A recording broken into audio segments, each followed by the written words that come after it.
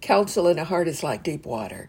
Those of understanding will draw it out. Proverbs 20, verse 5, one of my favorite scriptures.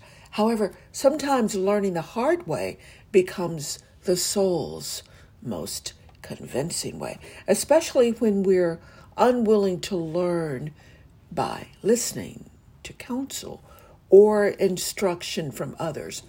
Neither repetition or observation gains our trust, so we attend the school of hard knocks, or the school of harder knocks, as I call it. Proverbs 3:12 is another one of my favorite scriptures. Because the Lord loves us, he corrects us, just as a father would his own. So as you navigate the new year, pay attention to that inner guidance, that direction, those nudges that attempt to persuade you this way or that way, and learn to trust. It's a healthy way. It's a safe way. It's a good way. An insightful moment at StormyStill.com. Live wise, live well, and live whole.